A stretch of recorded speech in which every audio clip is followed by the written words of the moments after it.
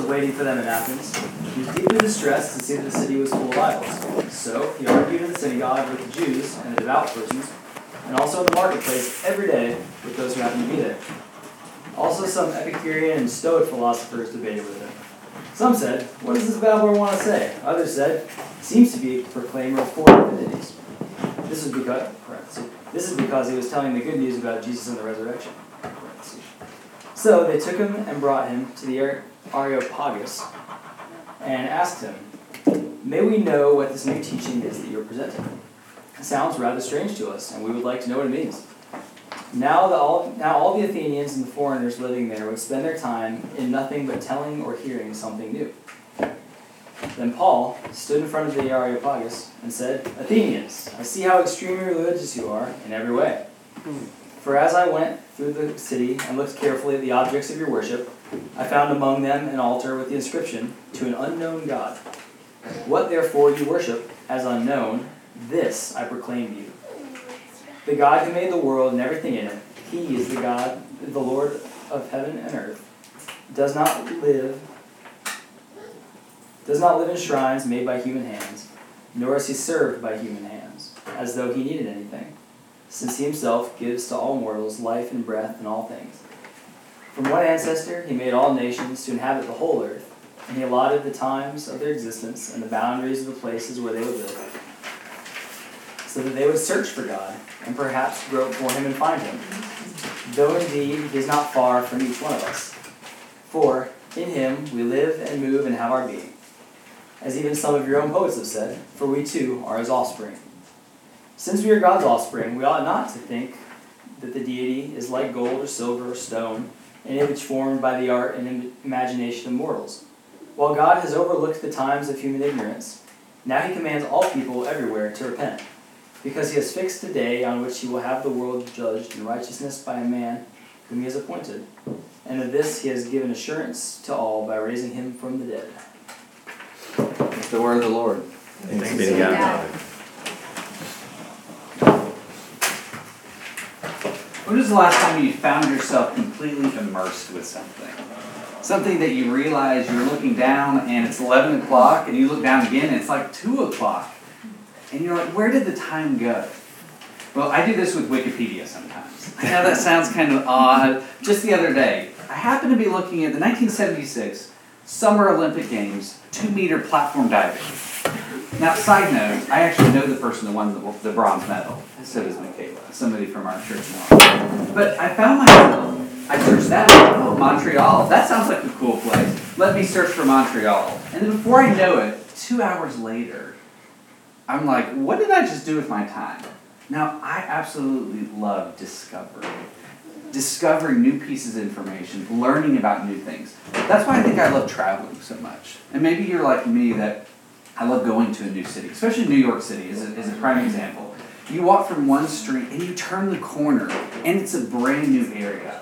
And I love thinking that there have been thousands, if not tens of thousands, if not millions of people who have experienced the same thing that I'm about to turn the corner and walk down as well.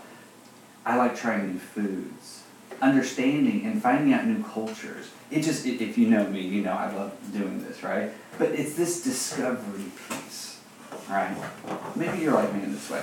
But in this passage, we see that Paul is in Athens. And the people he's going to be talking with, these philosophers, they're all about this too. They want and they love news. And Paul is going to bring them the good news, right? But they love discovery. They love learning new things. And so that's kind of where we're at in this passage. So let me give just a quick little background of how did Paul become in Athens here? Well, he's in Berea with Timothy and Silas before this. And this bunch of Jews were following them around. Jews that didn't want good stuff for Paul and his team. He'd been put in prison. They're trying to catch him. They're not good stuff. They're stopping his missionary journey to spread the gospel of Christ. And so he goes ahead and he goes to Athens. And Paul is supposed to literally just kind of hang out in Athens and wait for Silas and Timothy to come along. Right? But as again, we see here in verse 16, while Paul was waiting for them in Athens, he was deeply distressed to see that the city was full of idols. Right? He He was supposed to wait at them, but he couldn't help it. He had to go and start talking. So that's kind of what gets us to that beginning point of this passage, and kind of what Luke is setting up for us in this dialogue later that we're going to see in a few verses. So anyways, as Scripture goes, Paul dialogues and argues with these Greek philosophers and is brought to the Areopagus. And again, it says this in verse 19. So they took him and brought him to the Areopagus and asked him, "May we know what this teaching is that you are presenting?" The Areopagus, think of it kind of like the House of Representatives. It could actually mean like the people that make up this thing, or it could mean the building itself. As you notice here as well, this is unlike another city. He's not in chains. He's not arrested. Now it says he's getting brought to it, and the Greek's not super clear. Is he forced to go there? Or is he just kind of led there and he's kind of wanting to talk to the group? I kind of see it as the other. They're wanting to know more information about him. They think he's a little crazy too. The Greek word that we get translated as babbler, it's kind of a strange word. It literally means like a bird. A bird like a raven or a rook. And if you've ever seen these birds, if you ever go to like a park, and you see these birds pecking at seeds, right? They'll pick up a seed, they're like, oh, you're going to eat the seed, and they just drop it. And they're making all these noises, and you watch them for a minute or two, and you're like, what are they doing?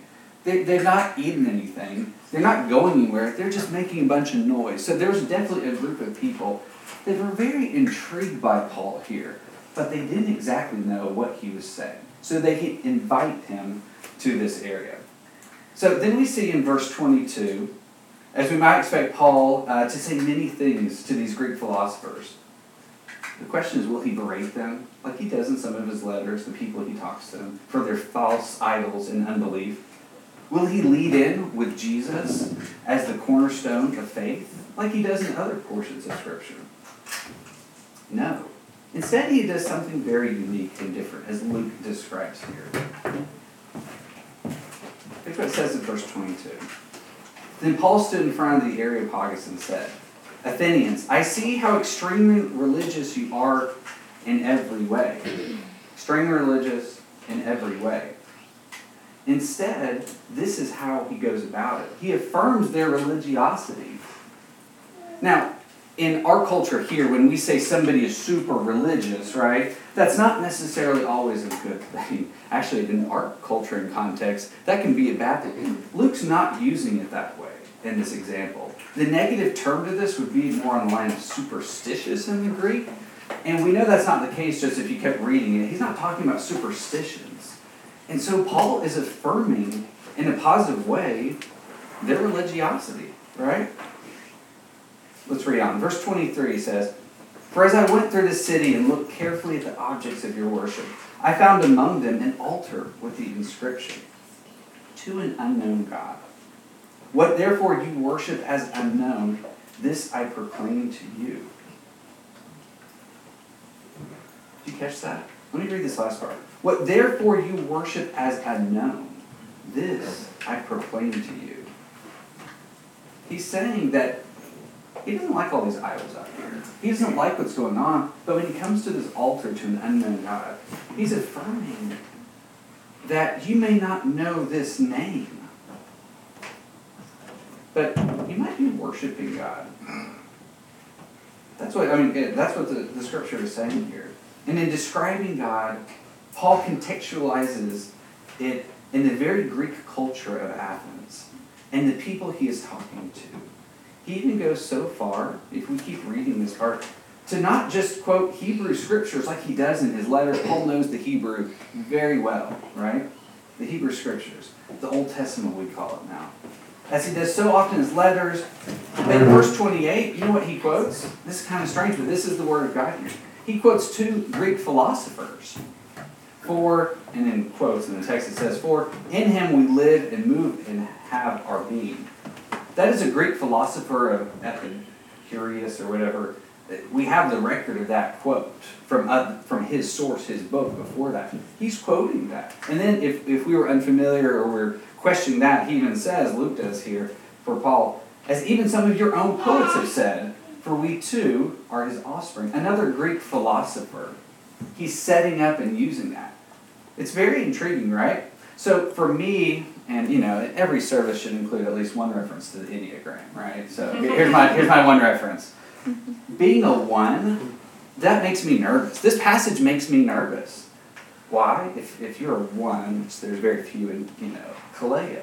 But I like order, right? I like consistency, and I want Paul to say the same thing he did to the Corinthian church. I want him to lead in with Jesus first and come about it from a different way. But he doesn't. You know why he doesn't? He knows his audience. He understands this culture. And so he's going to lead in a different way. And here's the thrust of all this. And catch this. This is very important here.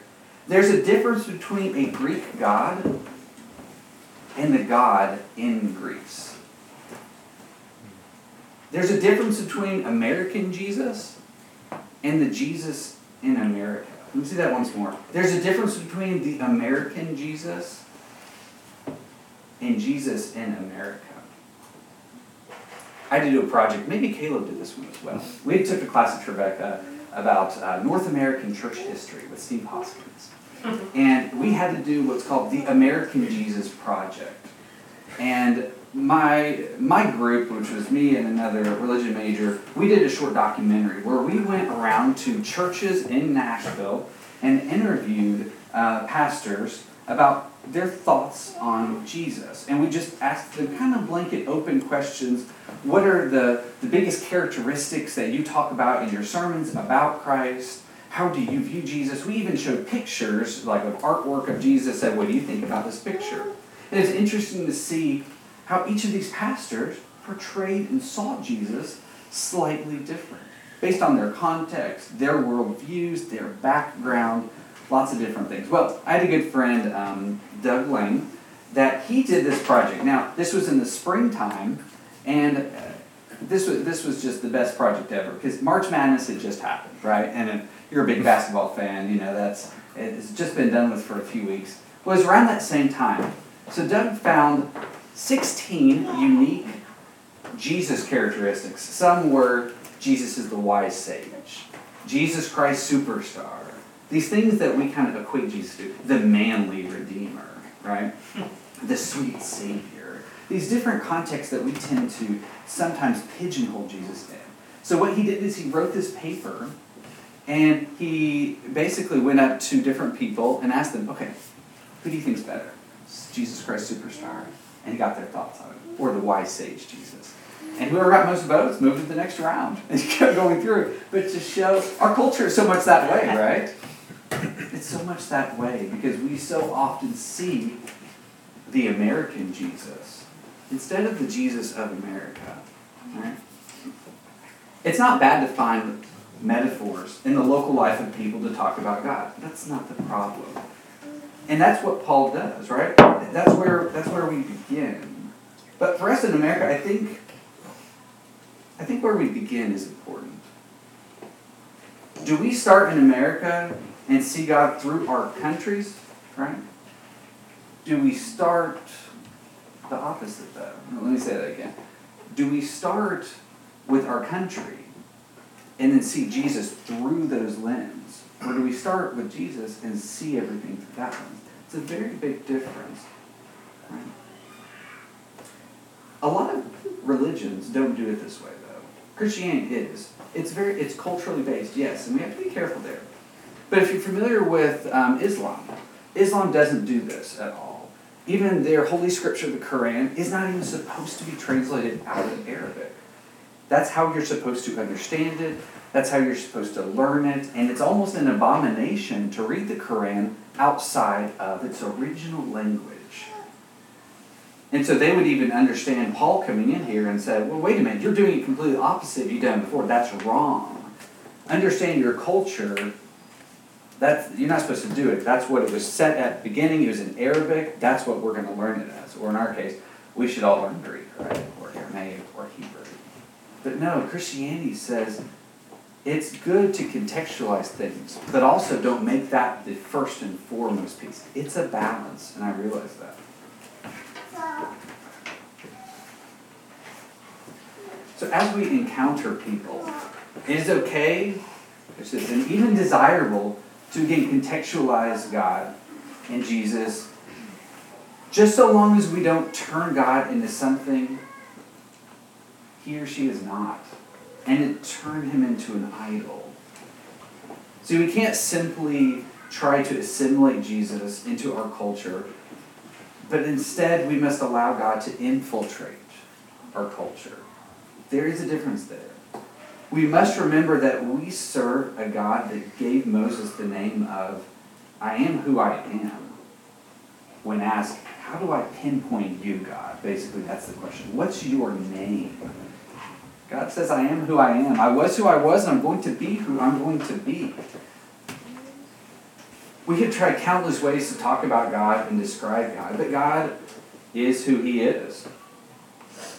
Christ should be proclaimed here in America, but let us be careful into turning him into a bigger, better version of the American dream, of wealth, health, happiness, and even safety, that our culture pushes as the benchmark to having it made. If that is our God, we may as well be worshiping one of the Greek gods, like Athena or Zeus. The God in Greece is the same God who reigns here in America today, and who reigns in our world, and who reigns from the beginning of time till the end of time. That God has not changed.